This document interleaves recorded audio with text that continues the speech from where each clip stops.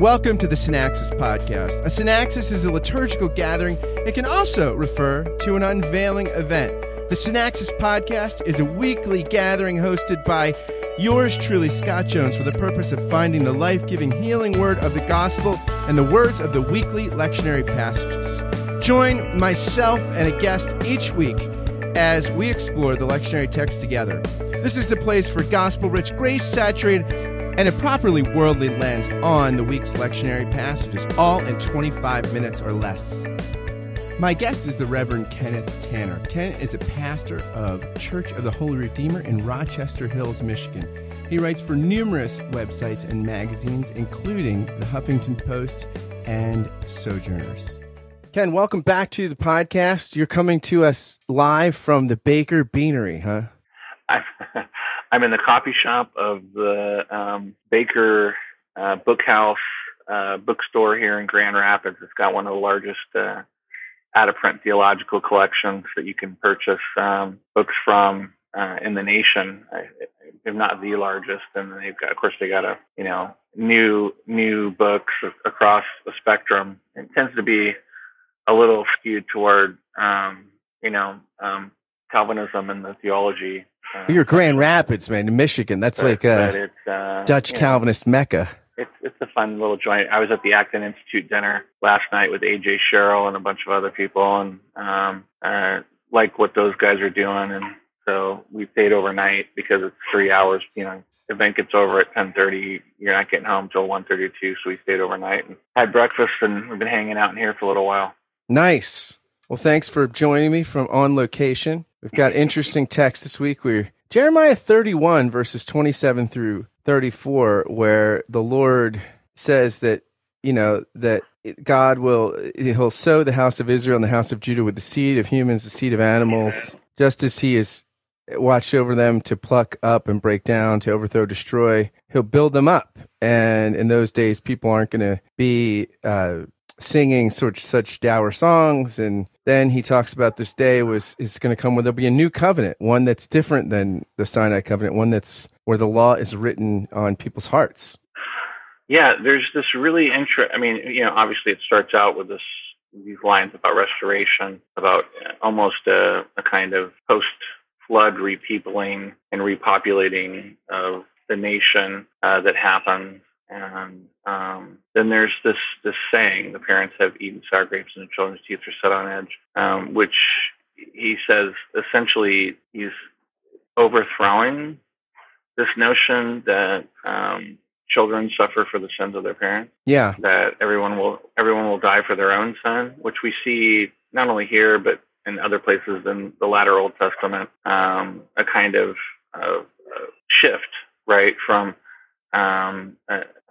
hermetology, a doctrine of sin that sort of has this idea that it's passed down to one where each individual is held responsible for their own sin, and they don't suffer for. It's interesting to me because I think, even just sociologically, we see the consequences intergenerationally of sin, and so there's a truth there. At the same time, he's sort of saying, like, in terms of justice and in terms of personal history and so forth, you're not accountable, even though there may be intergenerational consequences, then everyone's accountable for their own and they die for their own. So it's sort of a sacred truth held in tension. And I think we have to pay attention to these sort of things like this, where we can acknowledge the intergenerational consequence of sin, but that I'm not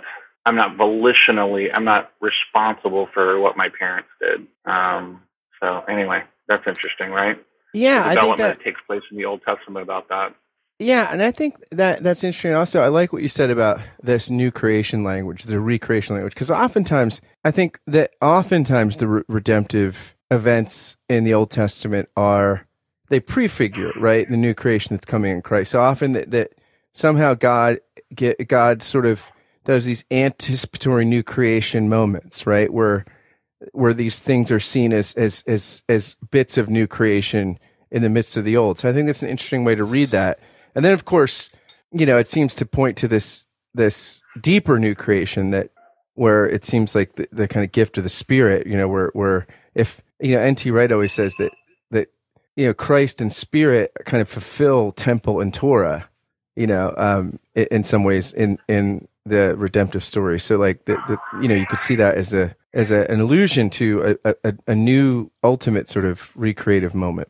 Well, obviously there's all of these, the moment of creation with our primal ancestors, and then there's the sort of recreation of the world that happens in the Noahic covenant, and then you have this whole history of Abraham and the nation, and how that's sort of been up and down in terms of death and destruction and new life. And then he talks about the children and ancestors in terms of sin, and then he starts talking about ancestors in terms of narrative and covenant, and he's like, well, there was this covenant with your ancestors that sort of was like reliant on them, and now this new covenant I'm making is reliant on me. I'm making a covenant with my people, and the Spirit of God is going to write. There's going to be we're not going to have to teach each other because we're already going to know the Lord. For they shall know me from the least of them to the presence of the Lord. For I will forgive their iniquity, and we can reinsert again, and I will remember their sin no more. So it does seem to be a shift from a covenant in which there was a kind of, God was a faithful husband, but we weren't faithful to him, and now God's making a covenant that he's going to perform, and he's going to ensure. And I think I think of the words of Jesus when he says that that it's not what goes into somebody that defiles them, but what comes out of them from their heart, and so it seems even here that like this is what it's pointing to what Jesus is saying, that that this is where the law can restrain us and even convict us, but it can't really change us the way that the Spirit can, and love of God, the grace of God can. So it's this renovation from the inside out. The way the sacrifice of God for the world and humanity that He loves can. So the one human comes and loves the world in the way that He does on the cross, and that is, of course, because He's God, also capable of bringing about the reseeding of the world with humans and animals and plants and everything else that the Spirit brings. But in a world where everybody already knows God, because the Lord has, it says the reason they'll know the Lord is that He forgives their iniquity and remembers their sin no more. So that's real. That's also sort of, you could go some mystical places. But I think if you were preaching, and you really wanted to talk about like your personal history and your relationship with your culture, with your nation, with your family, there's a lot of rich things to mine here about that, in terms of just about even how each of us approaches our ancestral history, our personal history, our national history, our civilizational history, and thinking about all of this stuff, right? So. Yeah, I think it's interesting too, because I think what you said is that's interesting to point out, that how you'll know, this is how we always know the Lord, right? We know the Lord as the forgiver of sins. It's always personal. It's always something where God in that I thou-ness, we know Him as the friend of sinners.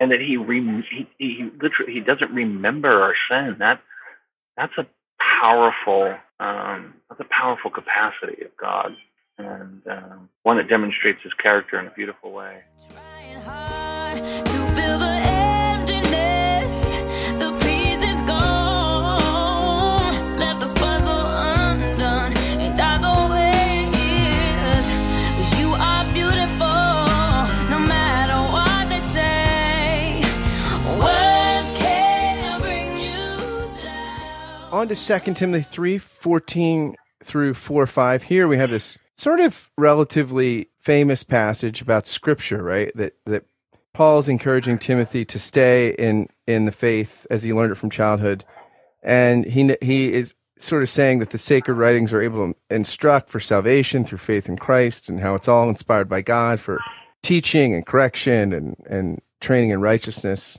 So it's pretty. Oftentimes if people are talking about the authority of Scripture or something, this is a passage that often it is pointed to. Yeah, they'll jump in with this. Of course, I'm always, I have a slant so many things, and it doesn't change here. I mean, I think this is an ancestral knowledge that he has. Yeah. Knowing from whom you learned what you believe is a part of what it means to have faith and to live this particular life and to walk this particular path. We don't approach the sacred writings alone. We don't approach them as individuals. We have an ancestry, both in the faith communities in which we were raised, those faith communities' history, rooted in the apostles and the patristic writers and preachers. That helps us to understand. We've been instructed in how to read them, and that's the first thing he says before he jumps into the idea of the inspiration of Scripture. It's communal. Yeah, and it's communal, and it's also through faith in Christ. That I think of like the Emmaus Road experience, right, where Christ opens the Scriptures to these two disciples on the road. That it's in the community and also with the lens of faith through Christ that the Scriptures come alive. They're not just spiritual logarithms or something. That there's a center there, right? They're inspired within a context, and that context is the family of God. That context is the people of God, the household of God, and outside of that household, I mean, we might approach them in a sort of literary way, and we can learn some things from them. We can look at the history of the text and their transmission and redaction and all these kind of things, and maybe we can learn some things from that. But the inspiration comes from reading them within the community, and within the community reads them as the person of Jesus opening the book and revealing within the law and in the prophets, the Scriptures, the writings, the wisdom himself, taking the veil off of us and showing us how these texts speak of him and how he transfigures these texts. And in that sense, they're useful for teaching and reproof and correction, training, and that we're prepared for every good work. Outside that context, they can be oppressive. They can teach us really literally teach us the wrong things about God. I'm constantly going back to this image that Irenaeus uses of the icon, and the arrangement of Scripture, the way we arrange Scripture, we can have it, we can come out looking like a fox, or we can have the image of God looking like a king. And we do that, the regula fide, it's the rule of faith. It's that ancestral understanding, communal understanding of Scripture that is the foundation of its inspiration. Yeah, and I think it's interesting too. I think that's right. And this idea of like his warning for people will find teachers to suit their own desires, turn away from listening to truth and wander away to myths. I think of like so much of faith often degenerates into myths and folk religion. Like, it just kind of, when you're getting away from that rule of faith that you're talking about, oftentimes people just interpret the Bible. And it's like what people always say, think that God helps those who help themselves is in the Bible and stuff like that. There this kind of folk religious insight comes to dominate the truth. He's very clear in the presence of God and of Christ Jesus, who is to judge, who Christ is to judge the living and the dead, and in view of his appearing and of the kingdom that he announces, I solemnly urge you to proclaim this message. So it's that is the foundation of our reading of the text, our proclamation of the text, and that's where it becomes useful and profitable, and you see that he repeats himself in the proclamation: convince, rebuke, encourage, most patience in teaching, and so forth. And then he says there's going to be people that are going to come along and twist this thing, and we've seen it. We've seen it in the 2nd century. We've seen it in the 5th century. We saw it in the 11th century. We see it today. The more things change, the more they stay the same. Yeah.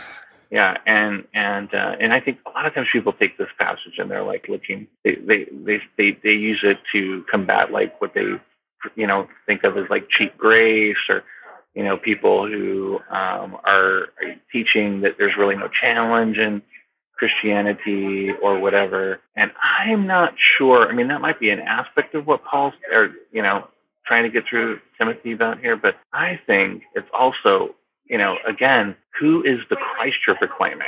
And is that Christ, does that Christ look like a king, like the actual human who sits at the right hand of the Father and who has loved the world in the way that he has and has spoken all of these signs and done all these wonders and, who loves mankind? Or is it some other kind of God? And I think that's what we're facing today. We have people that kind of, make Christianity something that has, low challenge, and that's definitely not the case. There's nothing low challenge about actually walking with the one who says, take up your cross, follow me. It's very, very high challenge. But, they tend to make it into sort of like, the teachers that make it easier on your morality or something. When I think we need to pay some attention to the way way that their teaching is deforming the doctrine of God. Yeah. These songs of freedom, 'cause all I ever had, redemption songs. On to the gospel, Luke 18:1-8. Such an interesting parable, right? Like here he tells this parable about their need to pray always, and he says, there's this judge. I love this. He neither fears God nor has respect for people, neither God or public opinion. And in that city, there was a widow who keeps coming to him saying, grant me justice against my opponent. And he refuses for a while, but later he says, though I have no fear of God or respect for anyone, yet because she keeps bothering me, I'll grant her I'll grant her justice. I'll make her just or justify her, right? So that she may not wear me out. And then he says, listen, won't God do this for his chosen ones who cry to him all day long? But will the Son of Man find faith when he on earth? Interesting parable. I love the characters that he draws on in these parables, right? In a certain city, there's a judge who neither feared God nor had respect for people. Right. It's so great. He's like, he doesn't love God. He doesn't love people. So he's totally out of communion and out of fellowship and out of relationship with God. And then, right, the personage that walks into the room is exactly the sort of widow, right? The one who we especially are supposed to love and care for and show justice to. And it says immediately he opposes her.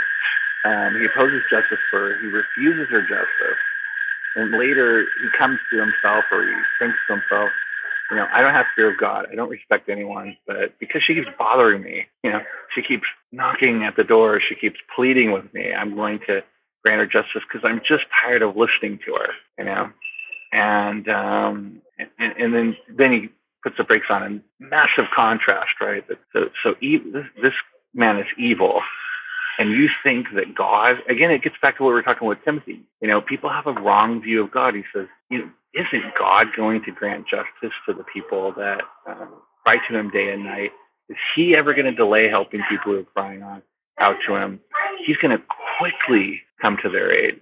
So it's a beautiful contrast. Yeah, and it's interesting because, like, how is one justified, right? Through crying out in dependence. It's interesting that even a woman who is powerless and goes to this guy who's kind of an anti-hero, an unscrupulous person, even he will justify her in relation to her opponent. Like, well, how much more will God, who is the friend to sinners, do this if we have faith, that he will? I mean, if we just cling to him in our dependence, so it's this kind of thing where, like, it seems like we're to sort of identify with the widow in our dependence, and that's our dependence makes us eminently justifiable. Yeah. So, again, he's telling the story of the unjust judge because that is the idea and the image that people have of God, right? And so he's drawing that out in this like way that just makes this guy seem horrible. And then he shifts the gears and says, wait a minute, that's not what God's like at all.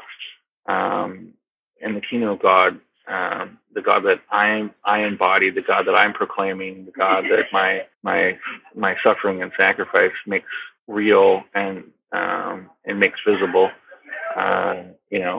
He's intimately. I love the ending of the latest season of The Handmaid's Tale. I don't know if you're familiar with that show or not. Yeah. When she's gotten those 300 children out of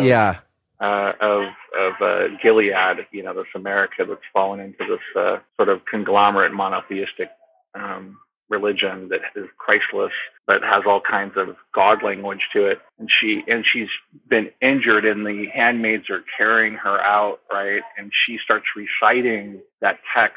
I see the affliction of my people in Egypt, and I'm coming to deliver them and take them to a land that's flowing with milk and honey. And it was like, wow, this is, in other words, here's a guy. Remember, it's like in that show, it's always like when they're way up in the sky, it's kind of like God. You're going to hear God's point of view. You know what I mean? And they show the handmaids dragging her out in her cape, and it's from way up, and then it gets closer and closer and closer, and then she starts quoting that passage from Exodus. So it's amazing. So that's what Jesus is doing here. He's like, this is your image of God, and it's so far off. Yeah. When the widow comes pleading to him, he sees her, first of all. He sees her, and he knows her tribulation, and he comes. Of course, in the flesh of Jesus, he comes in person, and he's ready to suffer to deliver. This idea that I came up recently was this, theodicy. The Gospels don't give us the theodicy; they give us a God who dies with us. There's this Father Capon says this great thing. Capon, your favorite commentator. Yeah, well, in the parables, I think he's amazing. He says, there is no condemnation because there is no condemner. There is no hanging judge and there is no angry God. He's knocked himself clean off of the bench and clear out of the God union. Nobody but a bad judge could have issued a favorable judgment on our worthless cases. And nobody but a failed God, a God finally and for all out of any recognizable version of the God business, could possibly have been big-hearted enough to throw a going out of business sale for the likes of us. Jesus concludes the parable, however, with a warning in the form of yet another rhetorical question. Still, he says, nevertheless, notwithstanding, in spite of all the lovely good news I've just given you, when the Son of Man comes, will he find faith on the earth? The implied answer, of course, is no. A dead God is no more acceptable to a world of respectable winners than a corrupt, self-pleasing judge would be to most of the members of the ABA Ethics Committee, as they would not trust such a judge to sit on the bench. So we will do almost anything to avoid putting our faith in a God who doesn't come up to our standards for divinity. It's great. I'd be great on the irony of why Jesus chooses the character. It's great. That's perfect. And I think a perfect place to stop. I can't imagine saying anything more about that text. Ken, my friend, always good to be with you. Thanks again. It was brilliant, as always. And again, live from Baker Book House in Grand Rapids.